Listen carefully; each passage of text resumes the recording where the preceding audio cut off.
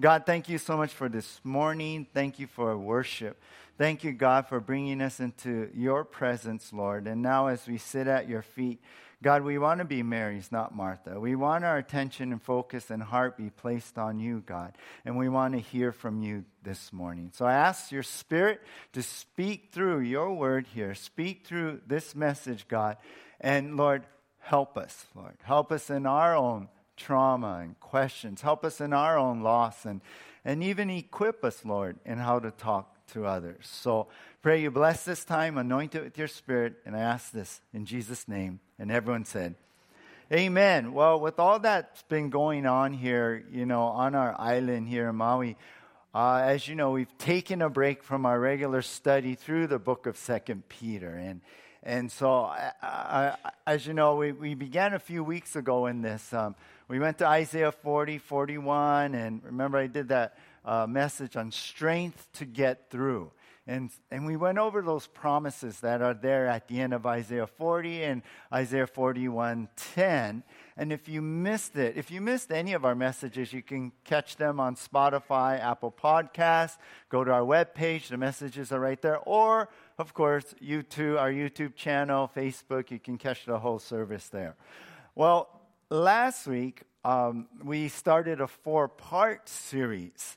And in where we're living right now, in the events, I just felt like, from the Lord, it would be important to really tackle some hard questions. So I titled the series, When Tragedy Strikes a Fallen World. And certainly tragedy has struck our island. I mean, not just Lahaina. We know Upcountry has mentioned Kula. We've been going out seeing people. We know that there's displaced, Lahaina people, staying families and keiki coming into the schools. And we've been trying to help in that area too. So it's affected us all, and especially even we're talking in the long run, right? The economy, everything, and emotional trauma and everything. So when tragedy strikes a fallen world, I'm sure you guys are asking these questions, or you've been asked these questions. And I thought it'd be really good to go through these questions to be able to maybe help you understand and also equip you to maybe answer someone else. So in this series, we started last week with the first of 4 questions. And the first question was, why did God allow this disaster? And if you're here, remember we went through that. If you're here, remember we saw that God is not directly responsible, right? We saw that disasters are a natural result of a fallen world. We saw that God does have sovereign power over everything. And then we saw, number 4, God is sovereign enough to take any tragedy and fulfill his purpose, Romans 8:28. And we also saw that we need to make the choice to trust God even if you don't know the answer to the why.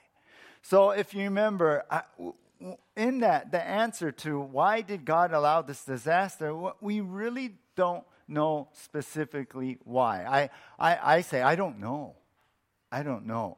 But let me tell you what I do know. Let me help you accept not knowing the why. And we went through these 5 things. Again, if you missed it, you can go back.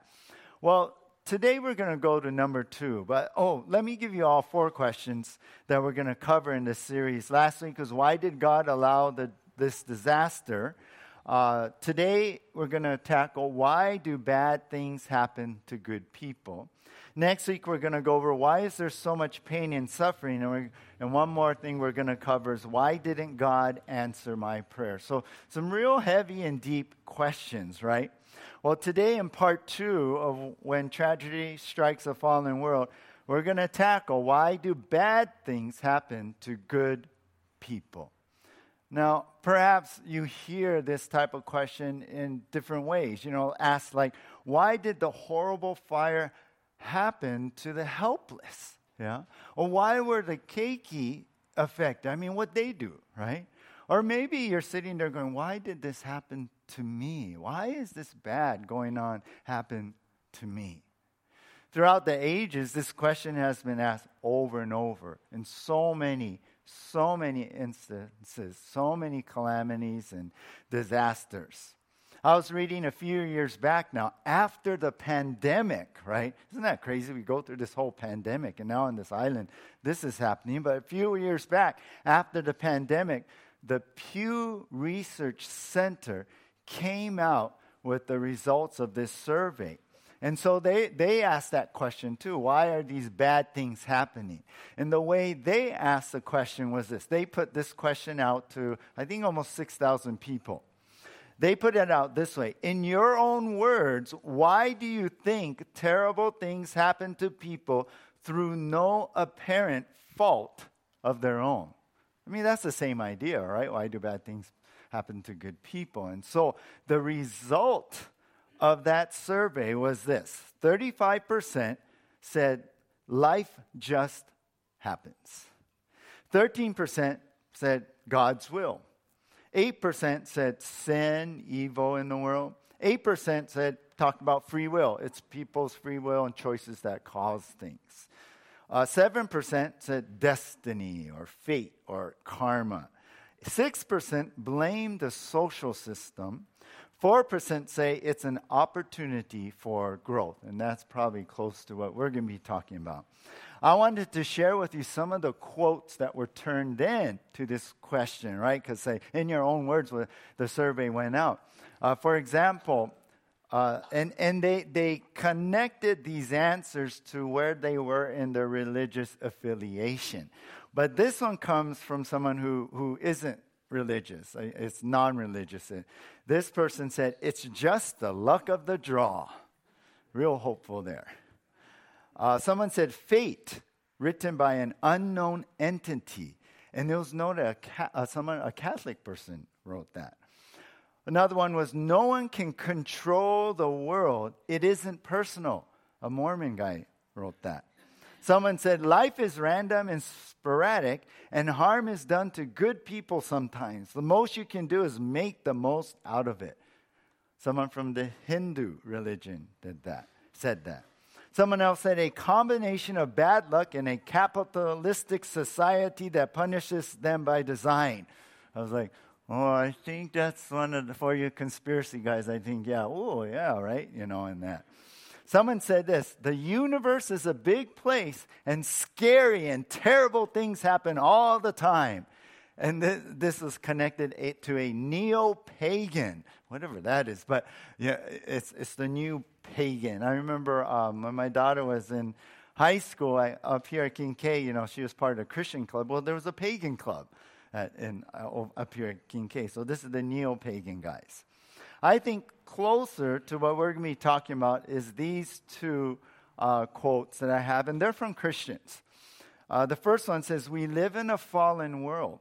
Sin entered soon after creation and has been infecting and affecting everything ever since, right? We talked about that last week, and I'm going to bring it up again today.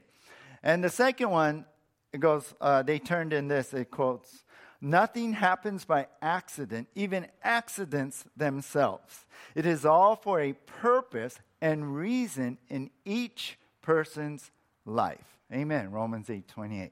So I think these last two are going to be close to what we'll be talking about this morning. Well, how would you answer that?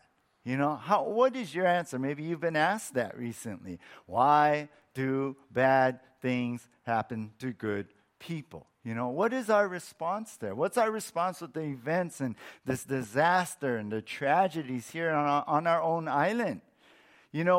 These questions we're covering here in this series, they are those difficult, hard questions. They're deep questions. And so they require an in-depth answer. So that's why we're going to take each week on covering each of these questions. Originally I was going to do it all in one message. And then I was looking at going, no, 2 parts. But then my wife and Fabe and Mona were like, no, Rick, you can't do that. You got to do each one each Sunday. I go, okay, I hear from you, Lord, through them. No, but anyway, there's so much here to talk about. So, all right, so this morning, we're going to do part 2 of when tragedy strikes a fallen world. And we're going to have some various scriptures we're going to go through. And today we're going to tackle, why do bad things happen to good people? Well, if you can start off here, turn to Luke chapter 13. We're going to start off here. Luke chapter 13. Luke 13. Now, as I mentioned, in these questions, there's not like a straightforward answer. Especially this one. Why do bad things happen to good people? There's not like something I can say, well, this and this. But at the end of our time, I'll give you sort of a summary of what we're learning. But it's hard. It's hard.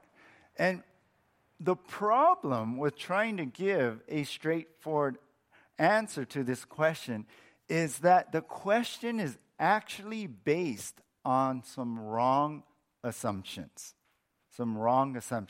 The premise of the question is not really according to the Bible. It's actually off a little bit, off target. The basis of the thinking behind the question is really not according to the truths that we see in the Bible. So in order to really answer, maybe even understand for ourselves what we're thinking behind this question, we need to clear out some of our premise and our wrong thinking. And that's what we're going to do. We're going to correct it.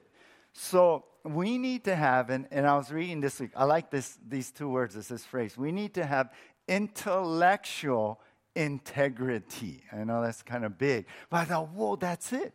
We want to be right in our thinking, and how we approach these things, because we usually default to something that may or is not necessarily true to what we find in the Bible about God, us, and the world we live in. So I love that. So we got to have intellectual integrity. And once we have that, then we can approach our concerns correctly. All right, so we're going to clear up some assumptions here. Now, the Bible tells us this, and here's the first thing. We're going to look at 5 things today. Here's the first thing that the Bible tells us. Number 1 is this: bad things happen to good and bad people. All right? Bad things happen to good and bad people. We're going to find this here in Luke chapter 13. Take a look with me here. Actually, we'll back up here to verse 1. It says, there was some present at that very time who told him about the Galileans whose blood Pilate had mingled with their sacrifices. And he answered them, Jesus said, do you think that those Galileans were worse sinners than all the other Galileans because they suffered in this way?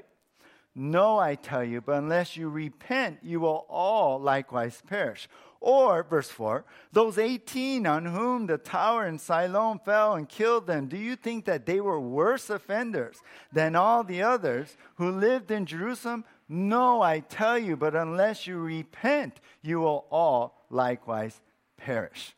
All right, so Jesus is addressing this. Someone brought to him these 2 calamities that happened, that probably recently happened in that time. I'm not sure how long. We don't know that much information. But the first one was when Pilate, the governor, right, at that time, he came in, did a massacre of these Jews from Galilee, the Galileans. And he took their blood and desecrated sacrifices and all that. And it was horrible. So the people are thinking, whoa, maybe that massacre happened because these guys were sinners, right? Because these guys, well, they're no good. They're bad people. And that's why Jesus is saying, well, you think they're worse sinners than everyone else? So they were picked, they were allowed to die that way. Well, Jesus said, no, that's not it at all. He says, unless you repent, you will all likewise perish. In other words, no, these guys just died that way, right? I mean, we know, statistics tells us that 10 people, every 10 person who lives, they're going to die, right? We know we're all going to die one day, part of the curse and all that. So he said, no, it was just their time of their death. And because of that, hey, you guys be ready for that. You better repent and be ready because it can happen anytime. And then he addresses this second calamity, so to speak, was when this big tower fell and 18 died in that. I mean, unfortunate accident or whatever happened, they passed away. And so in that too, people in their minds are thinking, whoa, they're offenders. Maybe God judged them. Maybe that's why they died. But what did Jesus say? He said the same thing. No, I tell you, it was nothing about their sin or not or anything, right? It was just that's the way they were to die. And so we all need to think about that one day we're going to die. And so unless you repent, you will perish. So so basically what we're learning here is that, look, bad things happen to both good and bad people. So our minds automatically, we default to how bad things happen to bad people, right? The problem when we ask the question of why do bad things happen to good people is we're looking through this lens of the wrong premise. We come from a wrong basis in our thinking. And so that's why we're like, whoa, wait, what's going on, right? Because here's how we think, right? We think, well, good things, they happen to what? Good people. And well, bad things, like these people were wondering, Jesus answering, they got massacred in this. The tower happened to fall upon these 18 people. So we think, bad things happen to bad people. But when bad things happen to good people, our mind like short circuits. Bzzz. Mine does that anyway. But right? So we're like, wait.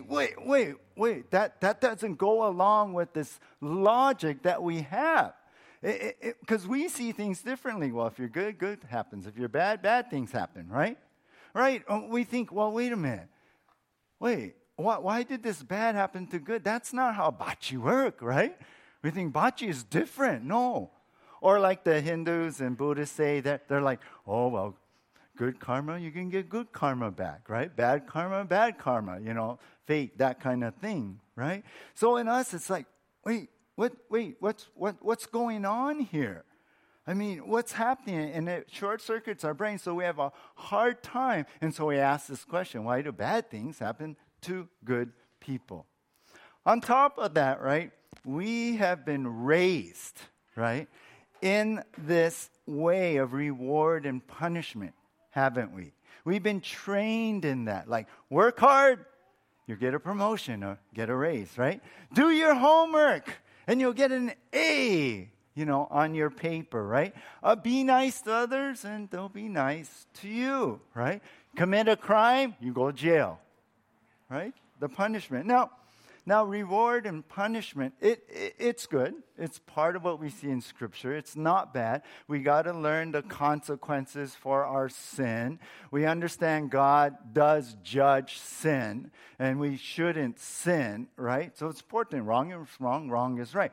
So it's ingrained in us. But when things like this happen, it just short circuits us, and we're trying to figure out, what's going on?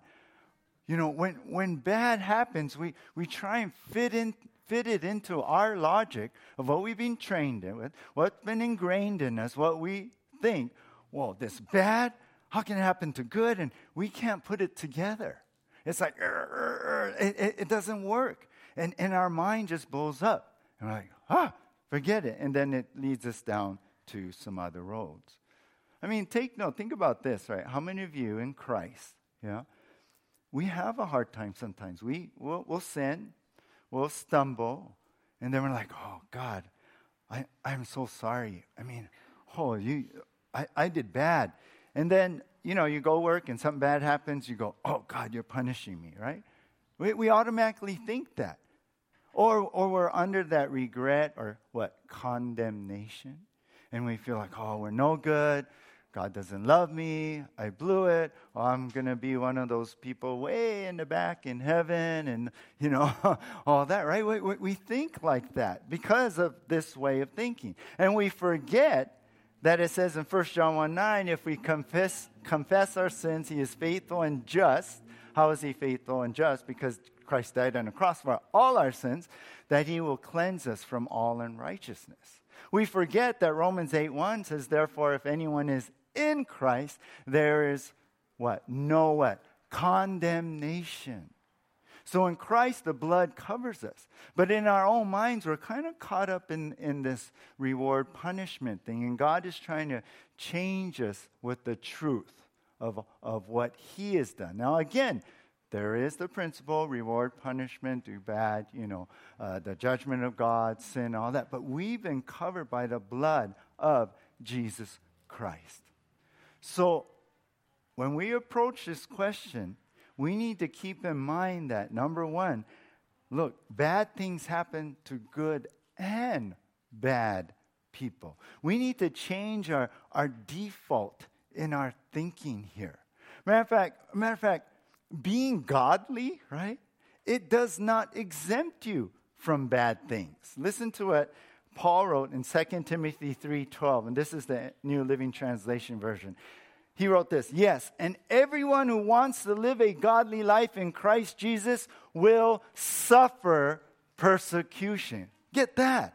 God, I didn't sign up for this. Yeah, I know you didn't, but that's the reality, kind of thing. It's like, oh, I wish it wasn't. When we come to Christ, it's not like everything rosy and great and hoo-hoo, in heaven it will be. But as we go through this world, this life, we are going to run into trouble, trials, and things. So even godly, we should say, even Christians, we're going to go through some hard times. And listen, if that quote-unquote bad has happened to you, do not take it as you're a target of God. I mean, I've had people tell me, oh, Pastor Rick, God listens to you, or you're God's favorite. You're a pastor. Well, I'm not. I'm not at all. No, God loves you just as much. God is not holding something against you. That's not our Lord. That's not what we see in the Bible. That's not what it is about knowing Jesus and being in Jesus Christ. So understand, in Jesus, under his blood, when you come, confess your sins, you are forgiven. Therefore, there's no condemnation. And God accepts you, and he looks at you as his child. As his child. Understand that. All right.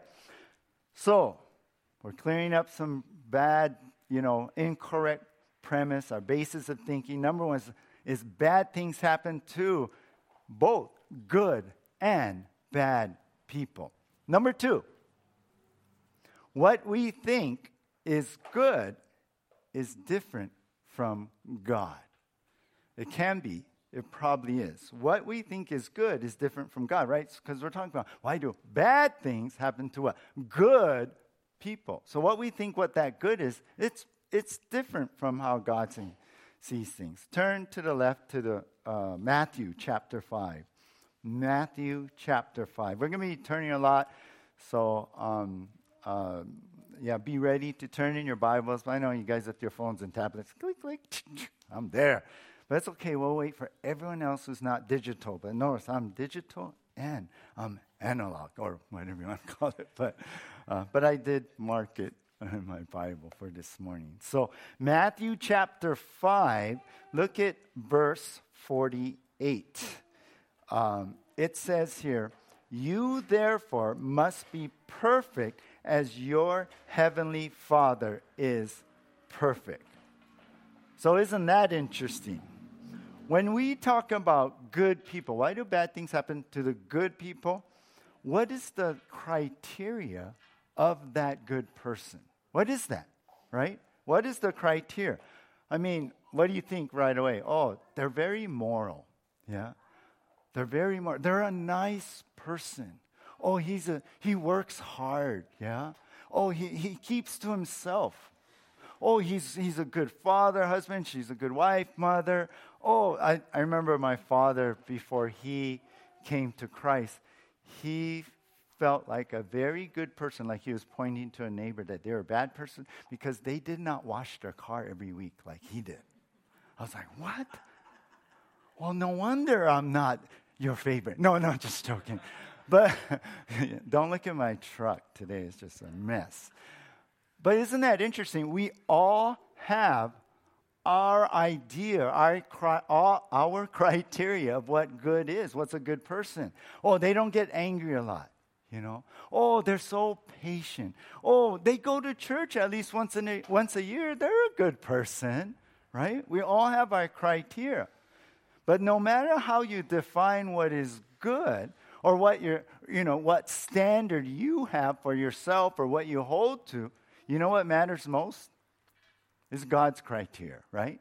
God's definition of what good is. So if you look at verse 48 once more here, Matthew, he's saying, you therefore what? Must be perfect as your heavenly Father is perfect. Is any of us perfect? No, that's why we're sinners. That's why we need Christ. Yeah, that's his standard. That's why Christ came. So Jesus is saying, look, are you perfect? You got to be perfect. No, that to God is that quote-unquote good person. Turn over to the right to James, the book of James now.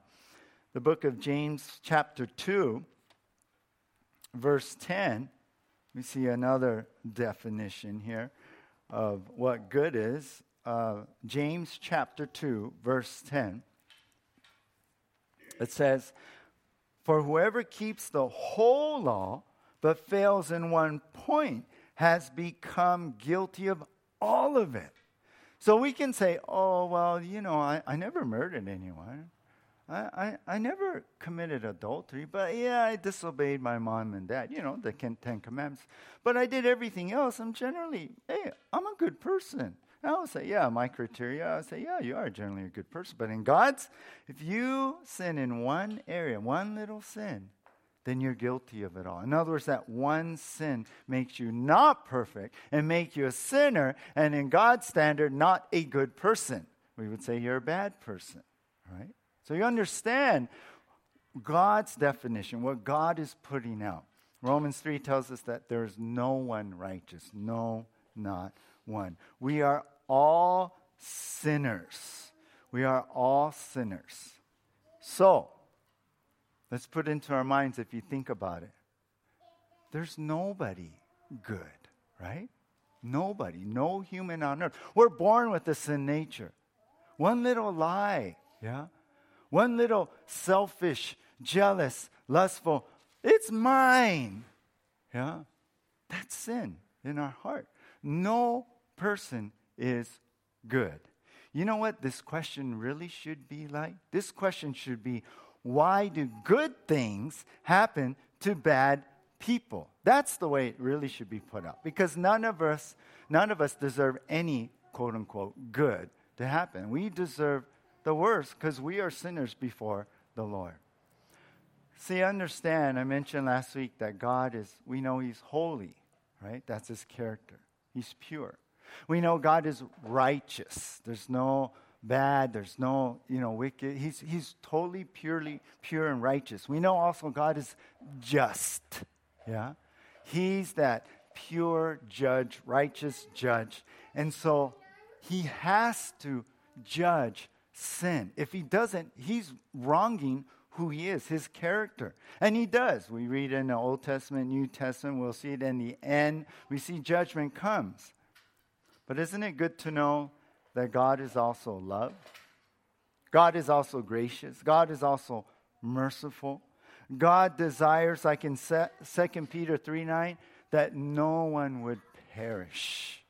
And so he's patient with us, giving us mercy and grace, waiting for us to get it, to repent, to obey him. Think about it this way. I wonder, in God's love, mercy, and grace, I wonder how many times did God do a good thing for us when we deserve the bad? That's another thought, right? Because that's what we deserve. So it might be better to say, why do good things happen to bad people? But I understand in our despair and loss, we focus in on that bad. But we cannot forget all the good that God has been doing. And probably way more than we've seen or we realize that he's been doing. All right, number one, bad things happen to good and bad people. Number two, what we think is good is different from how God defines good. And here's number three to kind of clear up whatever premise you have, and we have, I would say. Number three is God does not directly do evil, only good. God does not directly do evil, only good. if you're in James already, look at chapter 1. Look to the left, chapter 1 and verse 17. It says here, every good gift and every perfect gift is from above, coming down from the Father of lights, with whom there is no variation or shadow due to change. Now, I understand God, he does bring judgment. He judges sin. We understand that from the Word. And that's a bad thing for sinners, right? But that's the consequences for a sin. He's a just God. So I understand that. Justice has to be done. It'd be wrong for him not to bring justice. But God cannot do any wrong like from himself. It's not his nature. He's not, as Satan is, evil and wicked. God is not the source of the bad and evil. James is telling us that the Father of lights, from the Heavenly Father come every good gift and every perfect gift. That's what God gives. So directly, He can only give us good. And that's why we say, you know what? God is a good God, right? God is a good God. He does good to us. Any good that we have, it comes from God. It comes from a good God who gives good gifts by His good love and grace.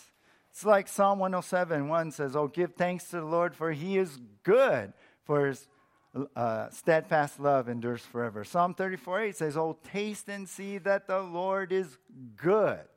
So we know God is fully good. So I just want you to see that God will never do evil things, only good things. I was thinking about, this is really old commercial, and I'm saying old because I was young. I think I remember seeing this commercial, and you guys are older. Do you remember that Maxwell House coffee commercial? And did you know for almost 100 years, they were the best-selling coffee in America, and their slogan was what? Good to the last drop. And I was thinking, you know what? There's no one in all the universe that is good to the last drop except for God. That's our good God. So we have to keep in our minds that God is good. So He's not going to do evil or wicked things. So God will never do evil things, only good things. But wait, you're thinking, wait, but then the bad things, where does that come from? What's the source? Well, similar to last week, here's number 4. Bad things are the result of this fallen world. Bad things are the result of this fallen world. If you want to turn to Romans 8, remember last week we looked at this too. And we established that we live in this fallen world. Romans 8:22, we read, "For we know that the whole creation has been groaning together in the pains of childbirth until now." Why is creation groaning? Because we live in a fallen world. Creation wants to get out of this. Creation is waiting for Jesus to come to restore the earth, to bring it back like it was in Genesis in paradise. But because of the fall of Adam and Eve, right, this world was cursed. Death came in, and now we have a sin nature, and now we live in this fallen world. The perfect paradise, right, was corrupted, fell into this fallen world. I talked about last week, like the way nature runs and everything. It's corrupted. It's messed up because we live in this fallen world. So here we are today. We are fallen beings living in a fallen world affected by other fallen beings. So that's a mess, right? It's a whole mess. The natural calamities that happen, all of that. We're fallen beings. We do wrong. Other people, right? Sometimes we suffer. We'll talk about that next week. But we suffer the consequences of the choices someone else made. How many of us are living in that pain, right? Because of what someone else did. It's because, we're in this fallen world. We're living amongst other sinners, right? So bad things are the result of this fallen world. On top of that, there's Satan and his minions, right? The demons. They too cause havoc. They too promote evil. They too influence wickedness into this world. And it's all this mess is part of the fallenness of this world. So the main source of these bad things, it's not God. The main source is really this fallen world we live in. That's what's going on. So if you hear this question, here's another question, right? How can a good God do this bad thing? Right? We've heard that. Or if God is loving, why did all these people die in Lahaina? Right? We know God is love. We know in the Bible that's his character. We learn, no, God is good. But why this bad? Well, God's not the source of that. It's this fallen world that we live in. God is not the source. The fallen world is. And listen to me with this. We cannot assume from God what the fallen world gives. Do you hear what I'm saying? We cannot assume this is God, but and give it, blame him for what the fallen world gives. No, understand, God doesn't do that. God is good. He gives good things. And let me say this again. God is love. You know what he gives? He gives love, you guys. He cares for you. If you're in pain and suffering right now from all the things that are going on, if you lost a loved one, if you lost your job, you lost your house, you lost everything, you don't know, and you're just wondering, what is happening? What is going on? What's God doing? Just understand this, that he's there for you because he loves you. Think about it this way. God is not this bad, vengeful God looking for ways to do things to you. No, he loves you. He knows what's going on. He knows the pain you're in. He knows the loss, and he wants to be there for you, to help you, to comfort you, to heal you. You know why I know that? Because of the cross. Because of the cross of Christ. If you think about it, that's the greatest show of love from God. It's the greatest proof of love that he would send, right? His only son, Christ, that Christ would come for us and die for us. Sinners, people that don't deserve it. Christ died almost 2,000 years ago for you, knowing you would be born. Christ died on the cross to atone for your sins so you can have a relationship with him, so he can be right, direct, connected to you to help you in times of what's going on now. He knew that before you were even born. And you know what? He died for you, even knowing that you're going to be a sinner. You're going to rebel against him. You're going to do things against God intentionally. Yet God says, no, I love you. I died for you. Isn't that Romans 5:8 says, but God shows his love for us, that while we were still sinners, Christ died for us. God so loved the world that he gave his only begotten Son, that whoever believes in him should not perish but have everlasting life. That's love, you guys. So don't doubt God's love, because he already proved it. He already shown you what it is. So don't let this confusion and you're trying to reconcile and your brain is short-circuiting. You know what? Don't let that overcome God's love and blind you to, you know what? Even if you don't understand, just know God loves you. God is there for you. All right. To help you understand this question, number one, bad things happen to good and bad people. What we think is good is different from how God really defines it. God will never do evil things, but only good. Bad things are the result of this fallen world. And here's the last thing we need to understand. In our premise, our approach, our basis of our thinking, we need to clear up is this. Number 5, the bad thing can actually be a good thing. The bad thing can actually be a good thing. And for that, turn over to Genesis, the first book of the Bible, and Genesis chapter 50. Genesis chapter 50, verse 20. Genesis 50, verse 20. Joseph speaking here. He's talking to his brothers who are like in fear that their father had just passed away. And now it's just the brothers. And his brothers are thinking, oh no, Joseph's going to get us now. And Joseph says this in verse 20. As for you, you meant evil against me, but God meant it for good to bring it about that many people should be kept alive as they are today. See, bad things happen. We are understanding that to everybody. Good, bad people, right? Bad things going to happen. And we understand God doesn't, He's not the source as we're in this fallen world. But what's that big word? God, why did you allow this, right? Last week we addressed that. We know He's sovereign, He's in control. But why did you allow that to happen? Well, that's another short circuit and connects us to last week. And we know God's sovereign and control. But we learned last week that He also powerfully, miraculously used disasters in the fallen world to fulfill His purpose. We looked at Romans 8:28. All things work together for good, to those who love God and who are called according to His purpose. Okay? Well, it's the same idea here with this question. God allows the bad thing to bring about a good thing. And that's what we see here in Genesis 50, verse 20. I mean, we know the story, right?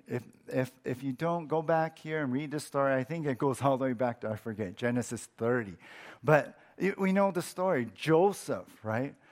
His brothers got him, threw him in a pit because they're jealous of him.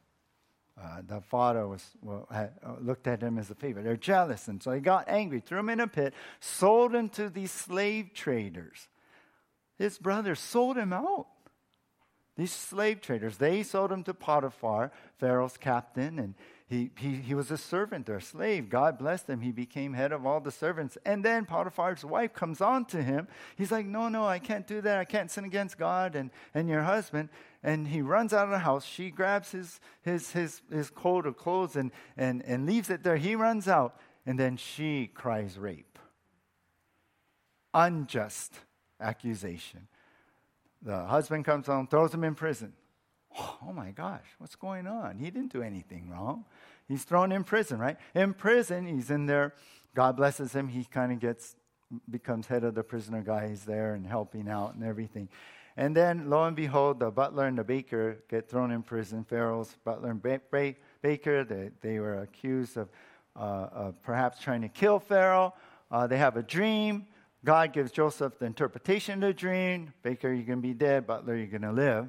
And that's what happened. And Joseph tells the butler, hey, when you're back in your position, just remember me. Remember me, and maybe he could get out. Butler forgets about him. Oh, man. Terrible thing again, right? He's stuck in prison still. Then what happens? Pharaoh has a dream about the skinny cows eating the fat cows, and it was all a prophecy of this famine coming. And the Pharaoh's like, I don't know what it means. Isn't there anybody who could interpret? His guys, his spiritual advisors, they didn't know. And the butler goes, bing! I know someone in prison to help me. Joseph comes out, interprets the dream, and then Pharaoh's all happy, and Joseph has a plan on how to survive the famine. So Pharaoh puts him in second in command of all of Egypt. Isn't that amazing? But that's not the end of the story, because way over in where his family was living, they were suffering a famine. They came to Egypt, and I'll make it long story short, is the family ended up moving, and the family was saved because of where God put Joseph to be able to provide for food for his family. When the family came, there's about 70 people in that family. When they left Egypt, there was over 1 million. Maybe even 2. And that family is the tribes of Israel. That family, God was making into the nation of Israel. So you see, God has His plan. That's why Joseph said, look, the good thing came about so many people should be kept alive. That's you guys. That's you guys. You meant it for evil, but you know what? God had a plan and his purpose in all of this. So do you understand that the bad thing can actually be a good thing? In our human perspective, what happened to Joseph, we're going to say, bad, bad, bad, bad, bad. And we could say, God, why did you allow this bad? But in the end, we see it worked for good. Romans 8:28. Genesis 50:20. So what we may see as bad, understand God can actually turn it to good. In other words, God's powerful purposes are at work. And that's what can make something bad turn to good.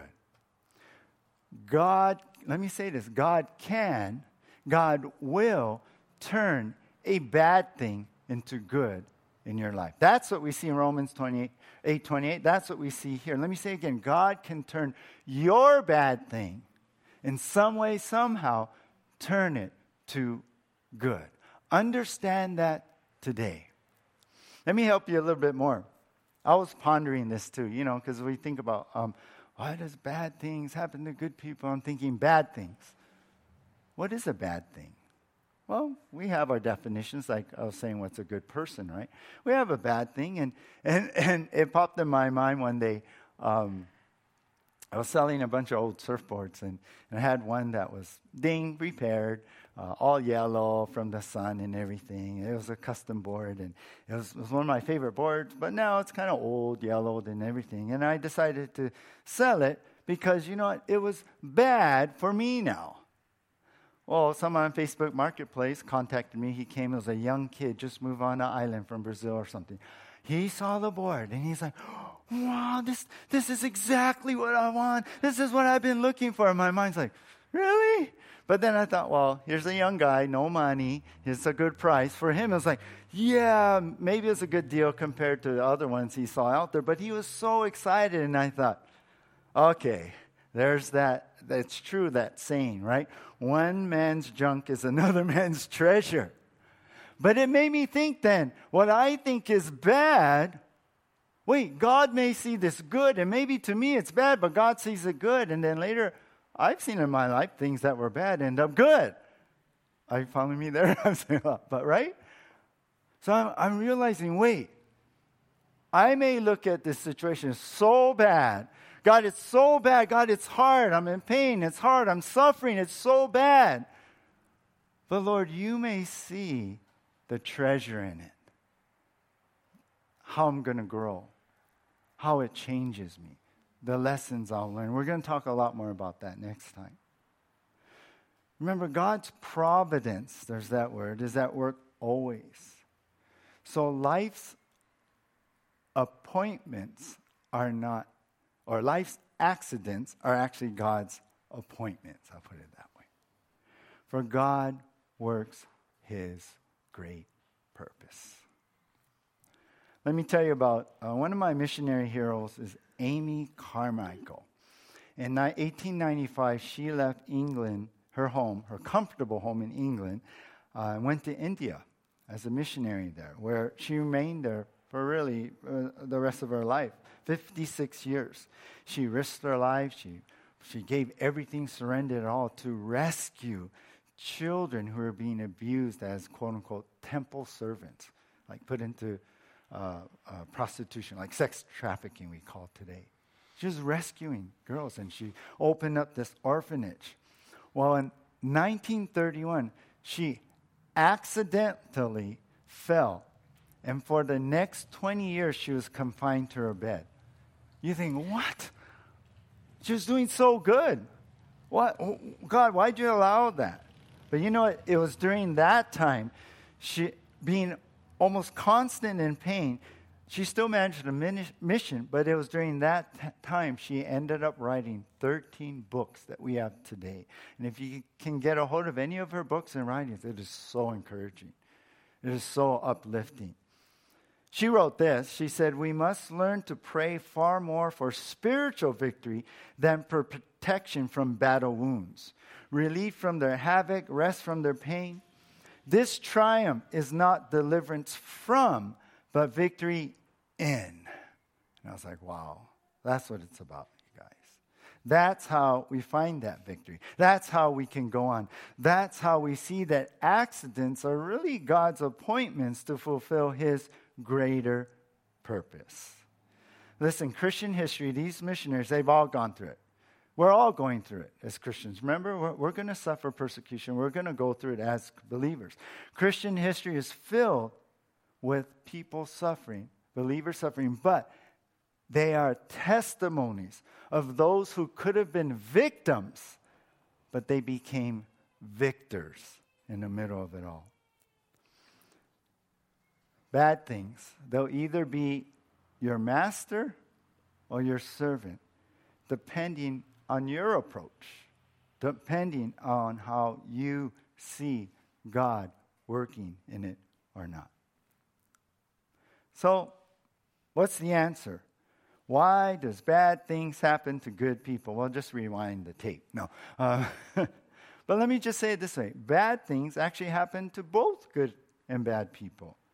But our good God can take the bad and flip it into a good thing. That's the answer. So you understand we got to change our premise to really understand that. And let me close with this. This is how you rise above the bad events. This is how you can soar.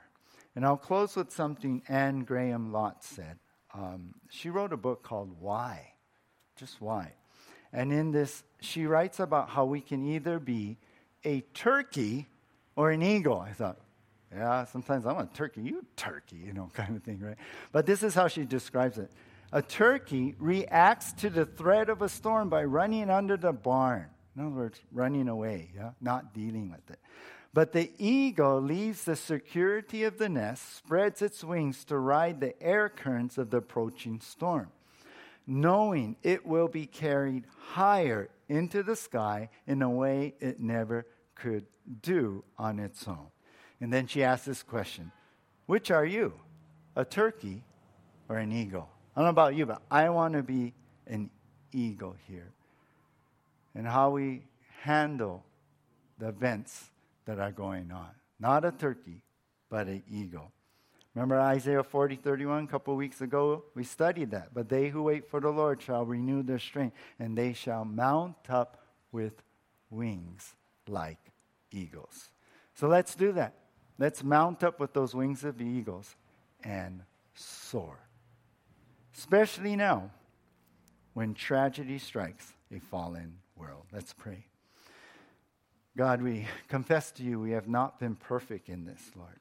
We've been in despair, almost yelling at you, God, angry, wondering what is going on, not understanding. But, Lord, thank you for the truth in your word that helps us, Lord, that calms us. And it brings, the word brings our eyes off of the tragic events to who you are, Lord. And that's where we need to focus in on. Lord, your word helps us with our pain, our sorrow, the overwhelming emotion that grips us sometimes, our tears that flow. But thank you, God, you're still there. Your grace is still there. You're still merciful, even when we're mad at you. You still love on us, God, because we know you died on a cross for our sins. Jesus, you gave yourself. So even in our quote-unquote moments, God, you're still here. So, Lord, be here for us today. Give us comfort and love, understanding in these things, and help us to know and hold on even more in faith that, God, bad things can actually accomplish good things that you're working. It's hard. We can go up and down in this. But thank you that you're our constant, Lord. You don't change. So we cling to you, understanding and holding on that you are God, you are sovereign, you are all-powerful, you know all things, you have all wisdom, you love us and care for us. And because you're on the throne, you're still working, even when we can't see it, even when we only see bad things, God. But help us to have faith that you're doing good things. In Jesus' name, amen.